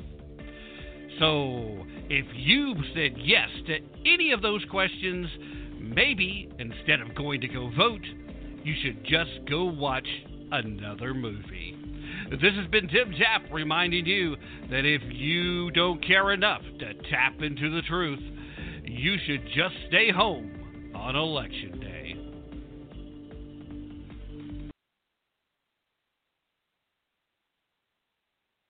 Become a WCET Late Nighter today. What is a late nighter, you ask? A late nighter is a loyal listener who wants access to the WCET radio shows on demand and wants to contribute to the station's growth with an annual or monthly listener contribution. Late nighters also get priority access to host call-in shows, special WCET swag, and late nighter only events on the network. Become an annual late nighter and get a free WCET Stop the Censorship t-shirt sent directly to you all over the world. Just click one of Become a Late Nighter buttons all over WCETradio.com to subscribe. Without you, there is no us. All right, ladies and gentlemen, thank you so very much for staying with me through that very brief break. I want to remind everybody to go ahead and sign up to become a late nighter as soon as you can. And programming note, quick reminder, all day Halloween, the annual Spookathon is ongoing, so be sure to join all of your favorite hosts at WCET doing something outside of the norm in different time slots, just all kinds of things, mixing everything up, because that's what we do. And don't forget to subscribe. Become a late nighter. Again, lots and lots of great exclusive content to late nighters beginning in 2021. There's already some. It's going to be a lot. And with all that being said, it is now time to welcome tonight's guest to the show. Ladies and gentlemen, this is a first-time guest, so everybody make her feel welcome. We're talking about Miss Danielle D'Souza Gill. She's, of course, a young author. She's a commentator who currently is living in New York City. And, that's not exactly safe territory for somebody who tends to be a purveyor of free speech and free thought. But Miss Gill is. She is a graduate from Dartmouth College. She's the author of Why God, an intelligent discussion on the relevance of faith. She's been in videos for PragerU. She's been the Turning Point USA ambassador. She's been on multiple shows on TV and radio stations, every place from Fox News to One America, Newsmax, Salem Radio. She's the youngest advisory board member of the Women for Trump. Ladies and gentlemen, welcome to the show, Miss Danielle D'Souza Gill. First of all, ma'am, thank you so very much for joining us this evening. Is it all right if I call you Danielle? Yes, that sounds great. Thank you so much for having me on the show. All right. Well, it's definitely a pleasure. I wanted to thank you first of all. You were scheduled to join me last week, and unfortunately, I fell very ill, and we weren't able to square things away. You were very kind in being so willing to come back and be with us. I certainly appreciate it. And I thought it was very timely, your newest book.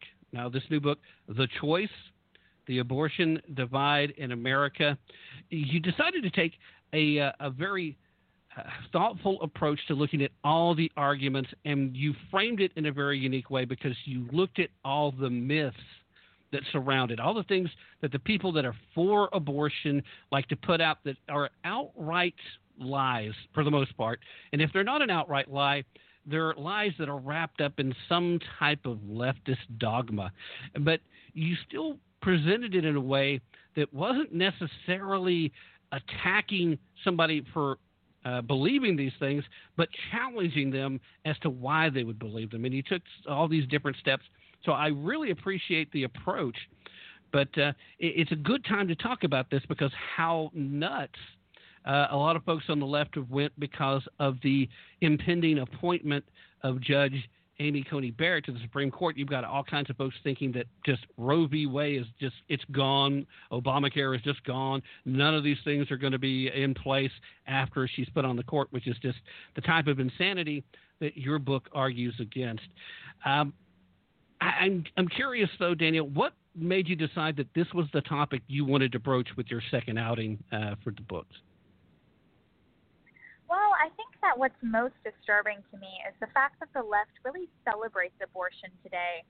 They used to say that abortion should be safe, legal, and rare, but now they argue things like abortion empowers women or abortion is health care. And I think that why the left has been so disturbed by Amy Coney Barrett's nomination is the fact that they know that she really does kind of defy their narrative. She defies the narrative that you have to have an abortion in order to be empowered. She's a very successful woman. She's a very successful judge, and she also has a family. So I think it's actually makes a lot of sense in a way that they are criticizing her on, you know, what could your views be of Roe v. Wade? What could your views be of health care and so on? Because they want to make it seem like if you somehow lean right, then you must want to take away women's health care, which is, of course, not the case. Right. Well, you know, while all that is clearly obvious to those of us who pay attention, we've watched this almost cult-like following.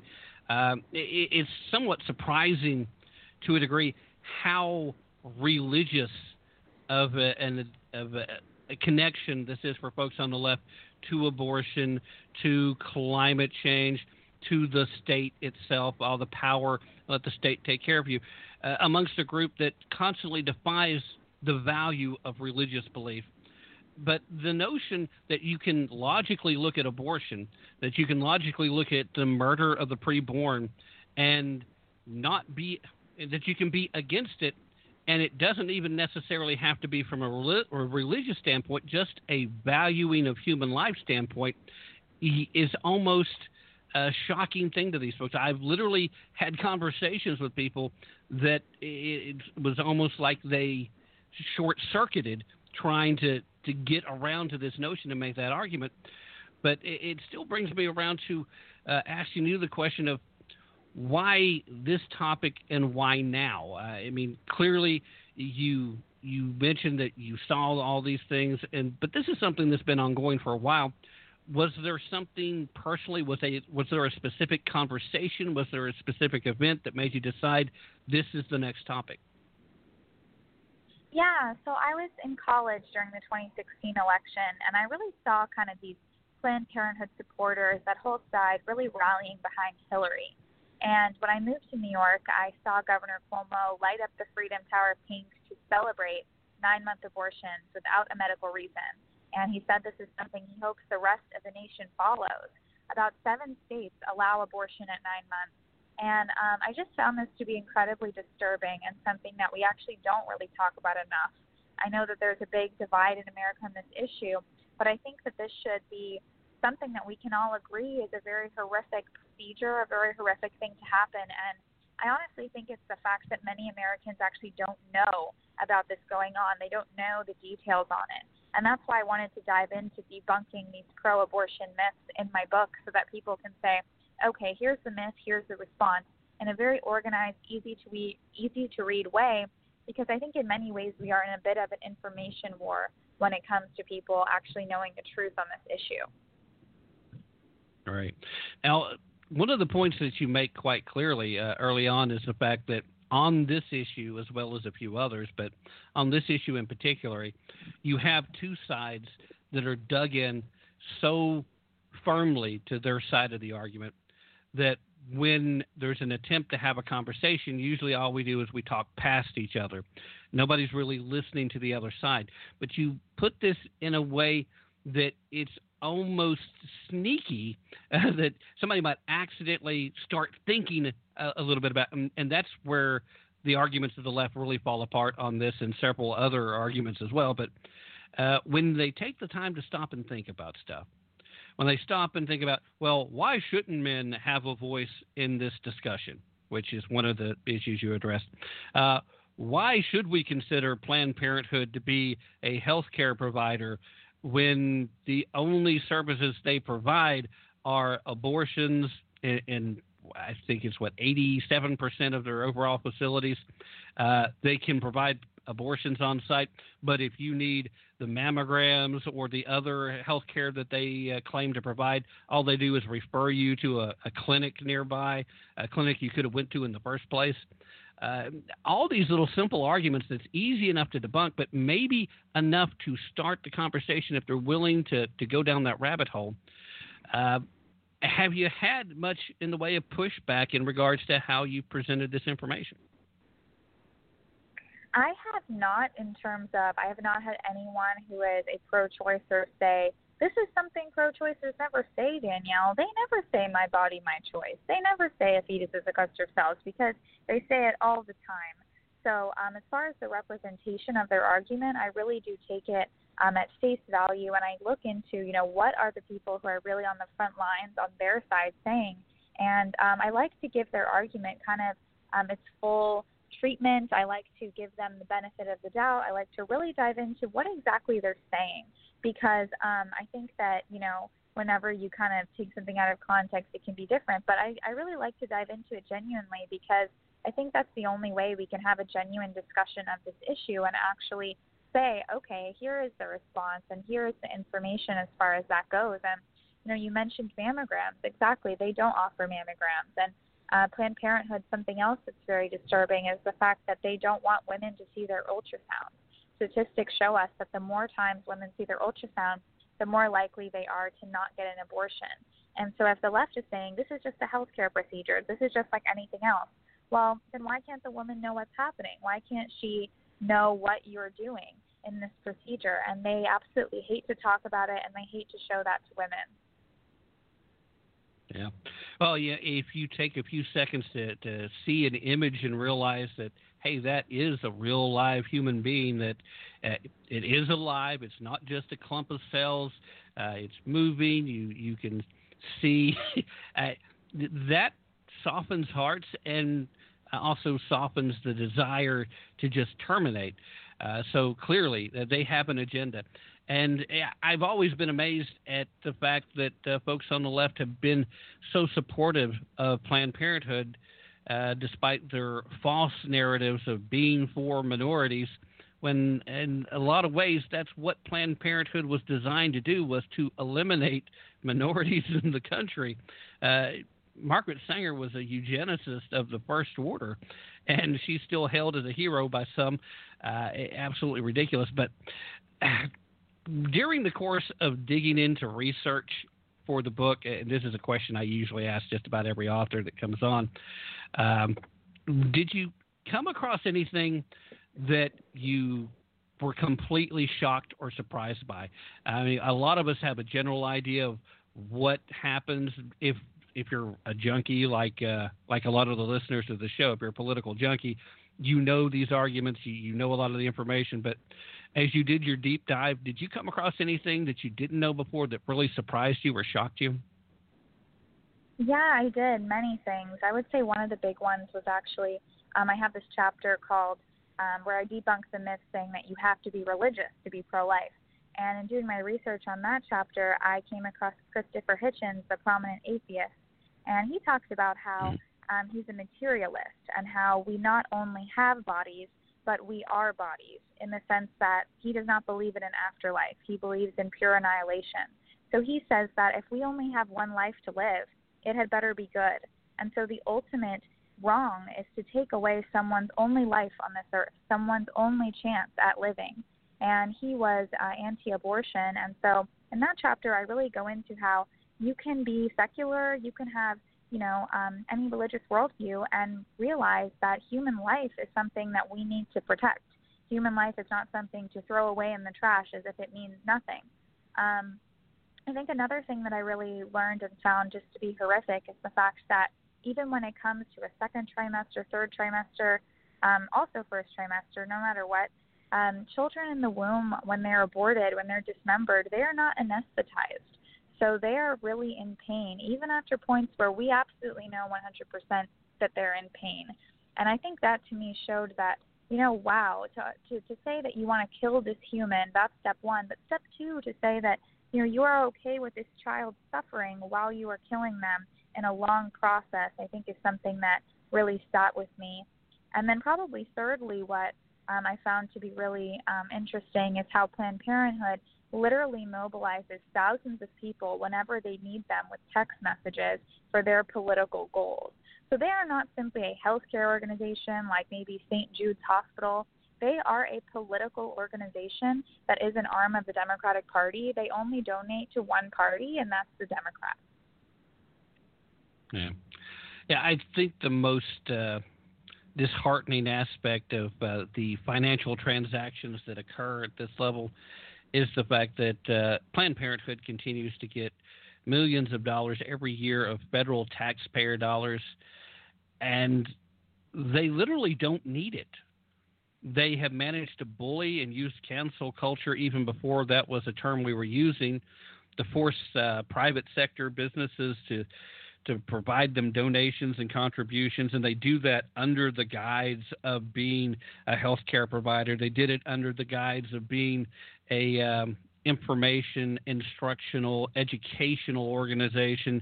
They've managed to find themselves a home inside of many public schools, or at least they had for some time. That's not as much of a push for them these days, but they still, in certain rural areas, have a major presence.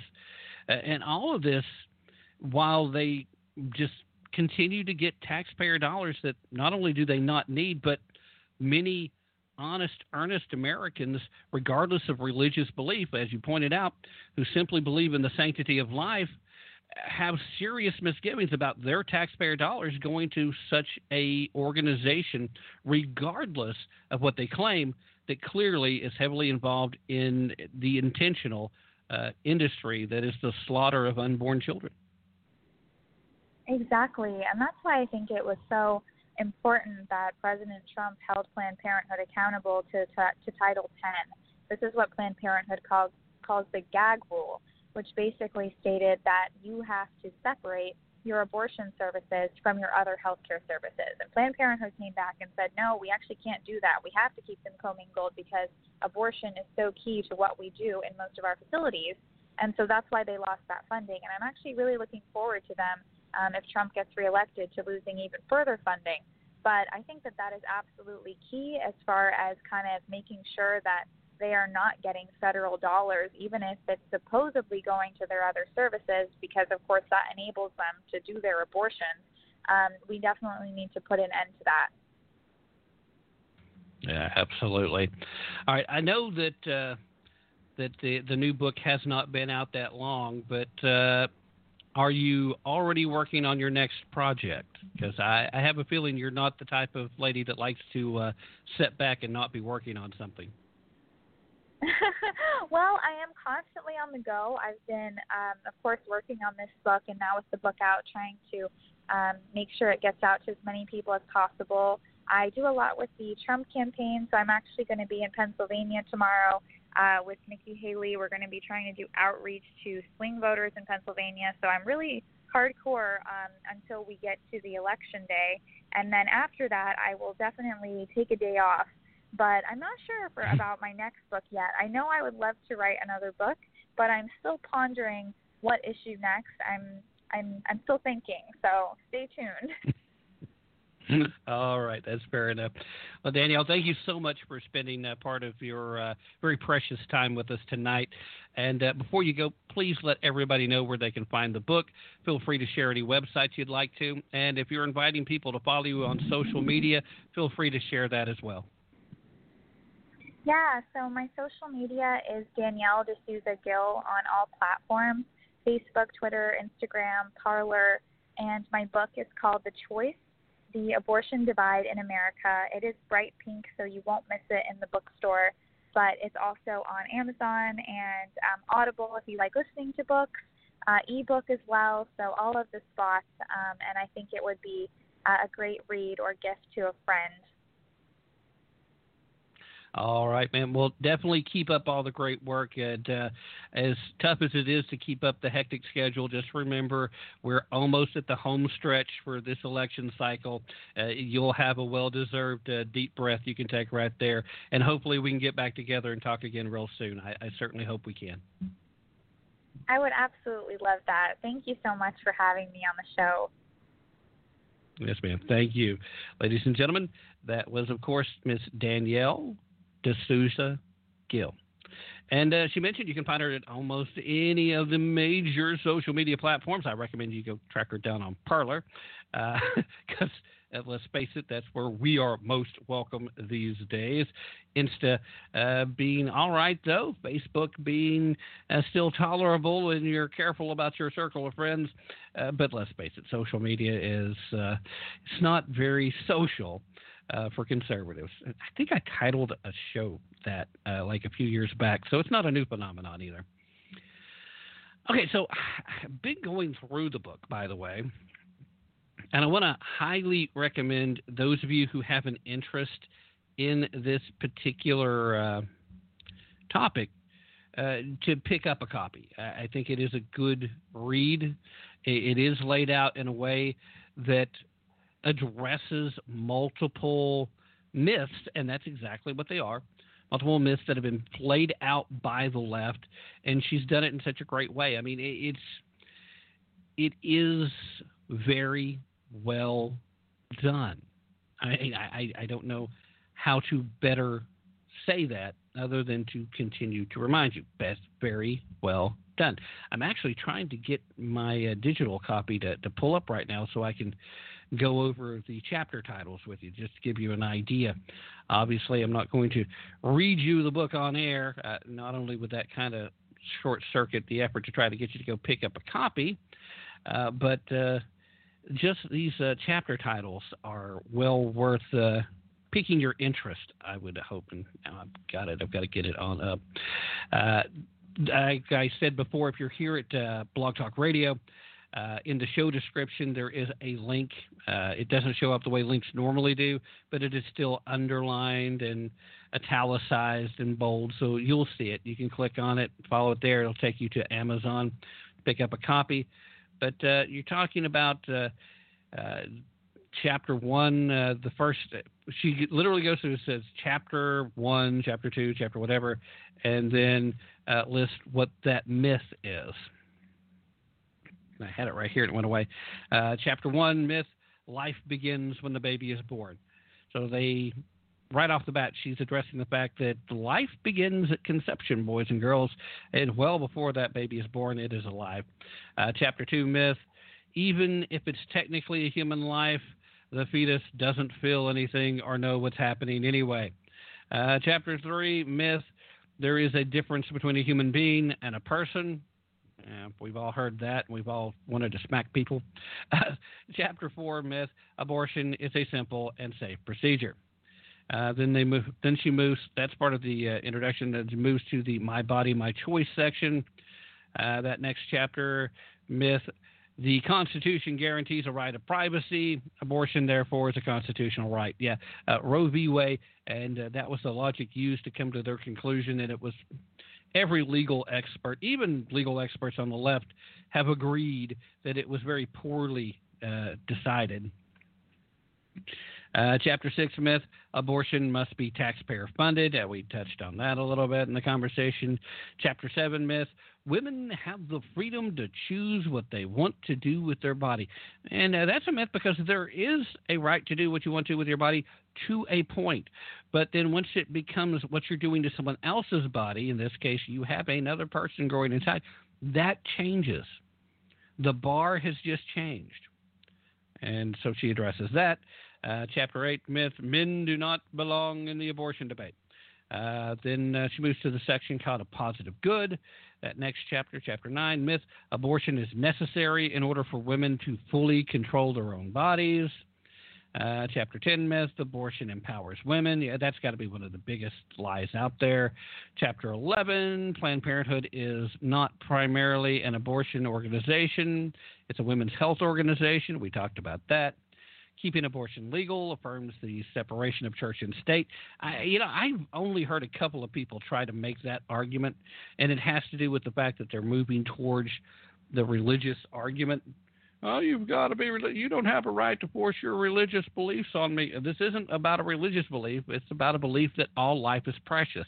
Now, mine is informed by my religious belief, but before I became as religiously awakened as I am presently, when I was a young guy, I was pretty agnostic across the board.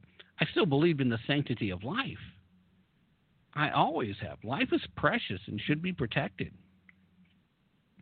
especially those that are not in a position to protect themselves. Anyway, let's see, where did I lose? And then she moves into another section that's called the lesser of two evils. And that next chapter myth is, I'm personally opposed to abortion, but I don't have the right to force my beliefs on someone else. Chapter 14 myth, abortion is never an ideal choice, but forcing a woman to carry out a pregnancy will cause her too much emotional pain. Myth 15, outlawing abortion doesn't decrease the number of abortions. And go on and on and on. Another section, Better Off Dead. 21 chapters, 21 different myths, then a conclusion, the notes, and the index. And just sitting here reading that off doesn't make for very compelling radio, so I'm going to stop right there. But I wanted to point some of these things out so that if you have the least bit of interest in the topic, this is the type of work. And Danielle D'Souza Gill, she does not just scratch the surface and move on. This isn't just the I'm sitting and having a panel discussion on the local access news with someone like New Orleans Wake Up. This is her deep dives into the topics, doing thorough research, and laying out the legitimate case of why these things are myth and not what the leftist wants to play off as legitimate factual arguments that instill those emotional responses they want. Anyway, I am out of time, boys and girls, so thank you so much for being here. As always, I greatly appreciate it. Bigfoot, Bringing It Boy, and Suzette. Gary Comforter, we have missed you, sir. Glad to have you here live with us. Hope you'll be able to join us more often, but I understand you're a busy guy. I get it. Trust me, I really get it. And, of course, Chief hanging out with us as well. Crazy Cajun still recording, but he has went on. But I have got to say goodbye for tonight, and I will miss you all. I will, hopefully, be back Sunday. That's the plan. Join me live then, if you will. Otherwise, check out the archives or go over to Spreaker and listen over there. That's actually what I'd prefer you do if you're catching it afterwards. Remember, ladies and gentlemen, boys and girls, men and women, and people of all various ethnicities, religious beliefs, and even backgrounds from what planets you come from. So I have to make that concession for Chief, since he's from the planet Zontar. Thank you for being here. And remember, whatever else you do, do not take my word for it. Don't take their word for it. Be prepared to put in some effort, and more importantly, use your brain if you really want to tap into the truth. In the meanwhile, stay safe, stay healthy, and, be smart, even if it kind of goes against your nature. I'm out for now. You guys have a great weekend, and hope to see you back soon. Bye-bye.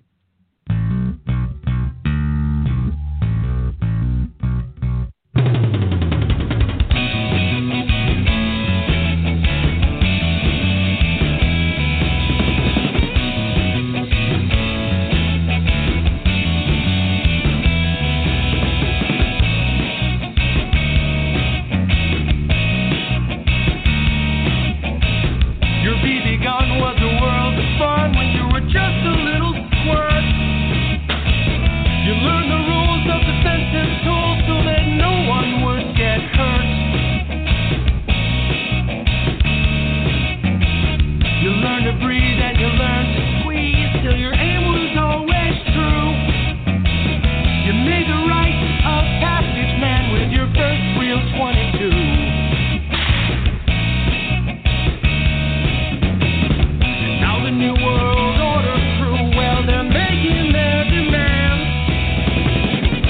don't feel safe if you are armed. You say gun control is using both hands.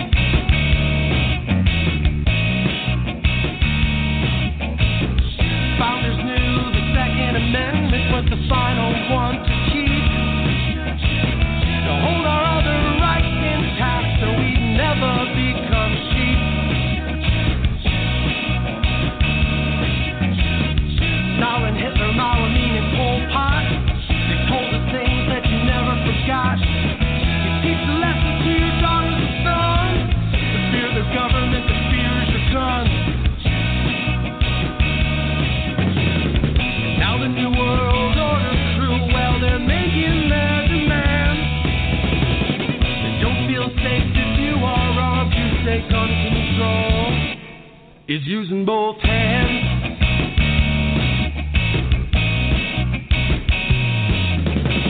Well, I prefer the 308 to the tiny 223. It gives me more than 1,000 yards to protect my family.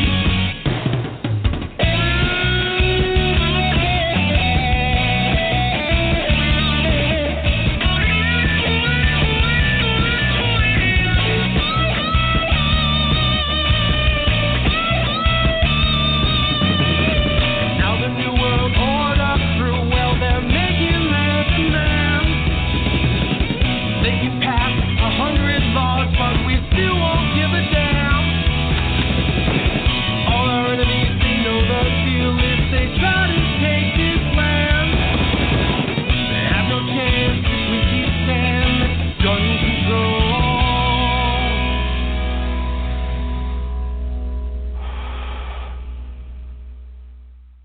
is using both hands.